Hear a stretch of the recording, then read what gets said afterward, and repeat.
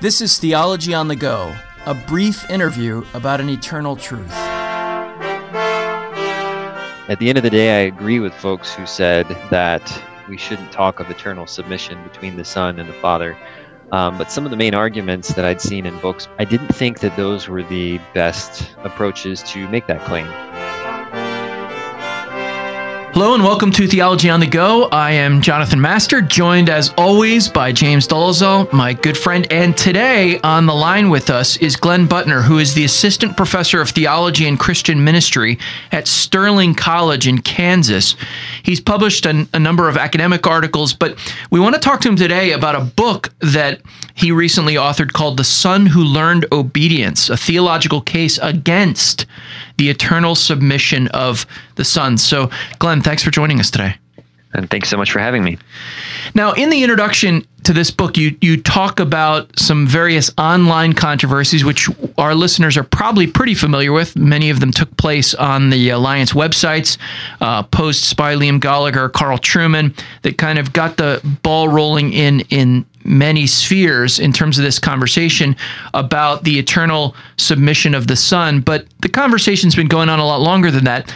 The question I want to ask you, though, is why did you think it was worth moving from some of those online conversations to actually do a book-length response and analysis of this idea of the eternal submission of the Son? Right. It's a great question. And I think there are several different reasons. One of the biggest ones, though, is that in certain respects, I found the arguments on both sides to be lacking. At the end of the day, I agree with folks who said that we shouldn't talk of eternal submission between the Son and the Father. But some of the main arguments that I'd seen in books by Kevin Giles, for example, or Millard Erickson, Thomas McCall, I didn't think that those were the best approaches to make that claim. And so I'd had a little bit of success publishing an article connecting the debate to Christology, which I think clarifies the matter. And I kept receiving emails and invitations to publish on blogs and conference speaking invitations from folks who said this had been particularly helpful. And so I thought if I expanded those arguments and connected the debate to more doctrines, it might clarify things, particularly for folks in the pews who might not immediately see the practical implications of some seemingly obscure Trinitarian doctrines. When you factor in that blog posts and online comments tend to have less longevity than books anyway. I figure in a few years, some folks may not remember these online debates, but it would be nice to have something on the shelf in your local Christian college library as a reference, because many of those who have held to eternal submission, their books are out there in the libraries, and they've sold far better than I can hope that my book ever will. So those are probably two of the main factors that led me to write something down and create a book form instead of just something online or in an academic journal. Glenn, if someone were to say to you, what's wrong? I'm asking here for sort of your brief response because you give a book-length response. But if someone were to, just your initial response, if someone were to say, well, what's wrong with saying that the Son submits to the Father? Isn't the Father the first person of the Godhead? Shouldn't sons obey fathers? Something along those lines. How would you begin to address the problem with this idea that the Son submits to the Father eternally in the Godhead itself? That's an excellent question. And I'll try and be brief and not summarize the whole book. I think the basic problem starts to be seemingly obscure when we think about what we mean by the words person and being. When we say God as a Trinity is one being in three persons. And historically, Christians who developed the doctrine of the Trinity associated actions like submitting or obeying or commanding with being or nature, which are roughly synonymous for our purposes. And since there's only one being in nature and God, according to the doctrine of the Trinity, that would mean there is only one will. There's only one act. And so speaking of the Father commanding and the Son obeying in eternity, in the divinity, or speaking of the Son submitting with a distinct will from the Father, is to sort of change the meaning of the words being and person, and to suddenly identify actions with the three divine persons instead of the one divine being, which in and of itself doesn't seem that threatening to many people, which is why I think in some senses, the even bigger problem is that these doctrines end up affecting other doctrines. The doctrine of the Trinity was assumed by those who developed many of the ideas about the doctrine of God, so the divine attributes. It was assumed by those who developed a theological understanding of Christology. It was assumed by those who developed an understanding of the atonement. So once you change your understanding of what the Trinity is and what being in person refer to, there are significant ramifications across systematic theology. And that's really what the book tries to dig into, is sort of outline several of the places where we run into extremely sharp conflicts with tradition and this claim that the Son eternally submits to the Father. I wonder if part of the problem is that when we say same nature or homoousios, as the creed says, that we misunderstand sometimes what we mean. Like I could say Glenn and James have the same nature but different wills, but of course we mean generically the same nature. Correct. Whereas in the Trinity doctrine, we don't mean a nature of the same kind merely, but actually the numerically identical same nature. That's correct. We would say God is not part of a kind or part of a genus. Right. And I think that's one of the problems actually historically with homoousios, of the same being. You see half a century after that word is used at Nicaea of folks arguing about what that word means, and at times even saying, well, it's not clear enough, we should reject it. And to fully have a Nicene or pro-Nicene account of the Trinity, we need a little bit more than just that word. We need to understand that it means numerical unity and identity and not belonging to a kind or being three instances or property bearers of one trope or something like that. I think it was Prestige in his book on the Church Fathers who mentioned that the precision of that term was really given in the subsequent debate after the Council of Nicaea, especially by Athanasius. Given the term itself, homoousios. I mean, even later creeds will say of the Son, same in nature with God as divine, same in nature with us as human. But of course, same in nature with the Father as divine is numerically identical. Same in nature with us is only generically the same. So even there, the heritage of that term homoousios is, I think you're right, a little bit tortured and needs some explanation. I think you're right, and Prestige is not the only one to note that. If you read Kelly or Ayers or Steed, it's a well-known problem, which is one reason why I think it's helpful to move beyond that term in this debate. I have two questions that I want to follow up with. The first one is, what's wrong with saying then same nature, different wills? You find arguments like that in Wayne Grudem, for instance. I mean, Grudem doesn't want to say they have different natures. He's emphatic that they don't. But by attributing an act of will to the Son from eternity and not a different nature, what's happening there? What's happening to... What's the problem with pairing out will from nature? Great question. That's a problem that we really have to look to a later period of history to identify, and that's in the 600s with the rise of the monothelite controversy. There were actually a historical group of Christians that would identify a will with person instead of with nature, but it was in the context of Christological debates. So, as many listeners are probably aware, the Council of Chalcedon would say that in Christ there are two natures, a fully human nature and a fully divine nature, united into a single person. Well, if we identify will as something that is proper to person, and Christ lacks a human person, the logical conclusion would be that Christ lacked a human will, which is what the monothelites claim. But this is a big problem because it is the will of humanity that's the source of a significant portion of our sin. Disobedience to the law is an act of our will. Traditional understandings of salvation are that Christ, using his human will, offered an act of obedience to the Father so that he could live a sinless life that would then be accepted as a sacrifice, and that his merit for living in this sinless way would be the basis of Christian justification. Basically, his human obedience would be counted as ours. Or when we get to sanctification, because Christ had a human will, which is perfect, we can receive a human perfect will as the Spirit transforms us so that we are in Christ, having the same sort of humanity that Christ had. As soon as we say that will is a property of person, we say, since Jesus doesn't have a human person, according to traditional orthodoxy, first of all, we say that Christ isn't fully human because he doesn't have a will.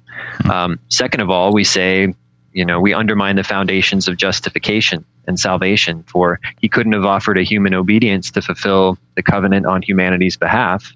And third of all, we undermine sanctification because I can't receive the perfect human will that Jesus had by grace because he didn't have a human will.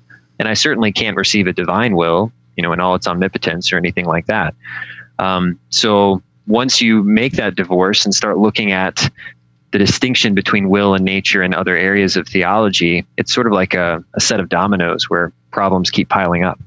Glenn, I think that's an excellent answer, and frankly, one that I think was too little emphasized, perhaps, maybe not by anyone's fault, but maybe underemphasized a couple of years ago when this became a sort of online debate. This idea that if you try to make him have a will grounded in person, and that will is eternally divine, then you'll deprive him of the necessary human will as second Adam.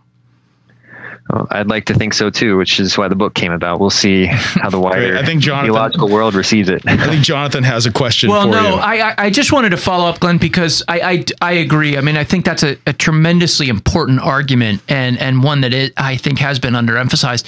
But if you were to read someone like Grudem or even look back at some of the responses that were given, one of the sort of boilerplate responses to the kind of thing you're arguing is, well, yes, but the Bible makes it clear that Christ submits to the Father. So I wonder if you could just navigate briefly through some of the biblical evidence we have in the Gospels and in the epistles about the relationship between Christ and his Father. That's a great question because, of course, at the end of the day, if the Bible teaches clearly that the Son eternally submits to the Father, we've got a monumental task on our hands of rethinking generations of Christian orthodoxy. Fortunately, though, I don't think that case is made at all in the Bible. I argue in the book that I don't see a text in Scripture where one of the human authors of Scripture, like Paul or Isaiah or you name it, sits down and intends to address this question of, does the Father eternally command the Son? Does the Son eternally submit to the Father? I think at the end of the day, we have to resolve that question by appealing to a second order reflection on the Bible. So what must be true to make sense of the pattern of text that we see? But we don't have any direct guidance there for this particular question. So what I actually do in my final chapter is make that case by going through a number of proof texts that a lot of supporters of eternal submission will point to. And the biggest one here, and really the only text in the New Testament that uses the Greek word that we would translate as submit, or in another tense that we would translate as to be subjected under. The only text in the Bible that actually uses that of Jesus outside of his clear incarnate life is 1 Corinthians 15:28. And many in the debate have pointed to that, I think of Ware and Grudem in particular, and saying, look, here's evidence that Jesus is submitting after the ascension in what Ware calls eternity future. So I spend a considerable amount of time working through 1 Corinthians 15, and I think the larger context shows that Paul actually has in mind a human submission of Christ, albeit a submission after the ascension. Because the context of chapter 15 is looking at the resurrection. The main thesis of Paul here is if Christ hasn't been raised, we've not been raised. And this common motif in Paul that we see is a comparison and contrast between the first Adam of Genesis chapter 1 through 3, and the last Adam, which is Christ. Whatever the first Adam did, the last Adam or the second Adam is coming to undo. So this is looking at Christ in his humanity. And one of the things that the last Adam, that Christ does in his humanity, is conquer sin so that we may be raised. But another aspect of that is that we see Jesus fulfilling that role of dominion that Adam failed in. So in the garden in chapters 1 and 2, we see God telling Adam that he has dominion over the animals, tend the garden, all of these different commands. And in chapter 3, he's already dropped the ball. So what Paul, I take to be doing in chapter 15, what I take him to be doing is showing that Christ will fulfill that role of dominion. And we see that not only because he has this context of last Adam imagery and of talking about the significance of the human resurrection, but because he cites a number of Psalms that in the Old Testament and in other citations in the New Testament are taken to refer to Christ and his messianic humanity. We see that because his overall objective here is to show if Christ wasn't raised in a human way, then our humanity has no hope. So 15:28 isn't actually saying, Jesus in his divinity eternally submits to the Father. It's actually, I think, saying at the second coming, Christ will reign in an Adamic fashion for a period of time, and then will be subjected to God, who will be all in all, which will be the end of an Adamic mediator and some sort of direct presence of the fullness of the Godhead. And that's so far in the future, we don't get a crystal clear account of what that's going to look like in the Bible. But I don't see that this passage is actually talking about the imminent Trinity as much as it is talking about this Adamic emphasis, which then makes it an act of human submission. So that's sort of the linchpin exegetically for many of these arguments. That's a great response on the 1 Corinthians 15 argument, and I'm sure that readers will benefit from other similar responses to various go-to passages that the subordinationist uses. I want to finish with one brief question. Glenn, what is at stake if we insist that the Son does eternally submit to the Father and the Godhead, beyond simply having to revise a long Christian consensus that he does not? What's at stake, particularly with regard to, like, say, our worship and our Christology and even our monotheism, if at all, and not necessarily saying everyone's going to end up in the worst possible outcome, but what sort of trajectories are put in motion by saying the Son submits to the Father from all eternity? It's kind of hard to speculate exactly where things will go, because I see a strange tension in a lot of the theologians who would affirm eternal submission. On the one hand, many will say that they affirm classical Christology.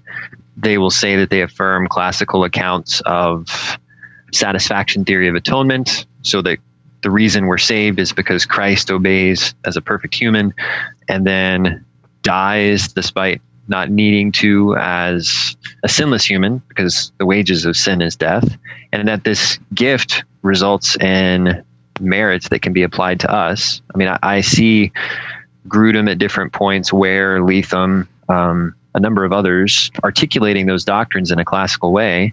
But then in other places, you see this Trinitarian theology that to me seems logically incompatible with those same beliefs.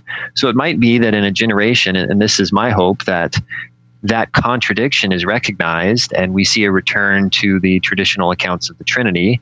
Or it might be that folks will see that contradiction and thereby revise accounts of who Christ is, or accounts of how salvation works, or accounts of the divine attributes. And really, who knows what those revisions will look like. I think we've already seen in this generation some changes in the doctrine of God that are in fact quite compatible with eternal submission. So one thing that really doesn't make sense to me is how you can talk about the Son eternally submitting to the Father if both are eternal. If there's no succession of time for them, if there's no change for them, what does it even mean for the Son to submit to the Father?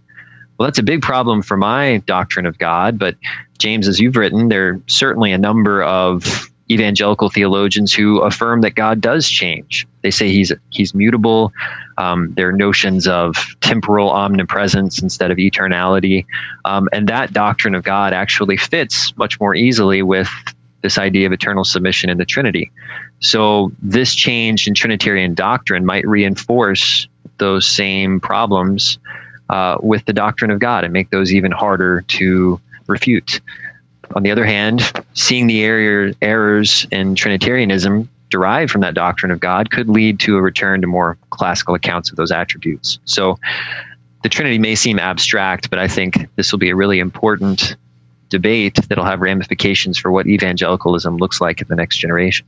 Well, I know I speak for James in saying that we agree that it is an incredibly important debate, and we're grateful for your work on this book and for coming on with us today. Again, the title of the book is The Son Who Learned Obedience. So, Glenn Butner, thanks for joining us. Thanks so much for having me. Thank you for listening to Theology on the Go. As always, I would remind you that we are dependent on the gifts, the generosity of listeners like you, so that we can do programs like Theology on the Go and the other important things that the Alliance of Confessing Evangelicals is engaged with. If you'd like to donate and you're able, you can go to alliancenet.org and click the donate button. You can also go to placefortruth.org and click the donate button there. Also, for those of you who are interested, we'd like to offer you the chance to win a copy of Glenn Butner's book, The Son Who Learned Obedience. If you go to placefortruth.org, click on the Theology on the Go link, there'll be an opportunity for you to enter to win that book, which I think we both agree is a very worthwhile volume. Again, we're grateful that you are listening. We are thankful whenever you're able to recommend it to someone who can be helped by this podcast. We love hearing from you, so feel free to email us with questions or with interview ideas or topics that you'd like to hear us discuss in the future. And as always, thanks for listening to Theology on the Go, a brief interview about an eternal truth.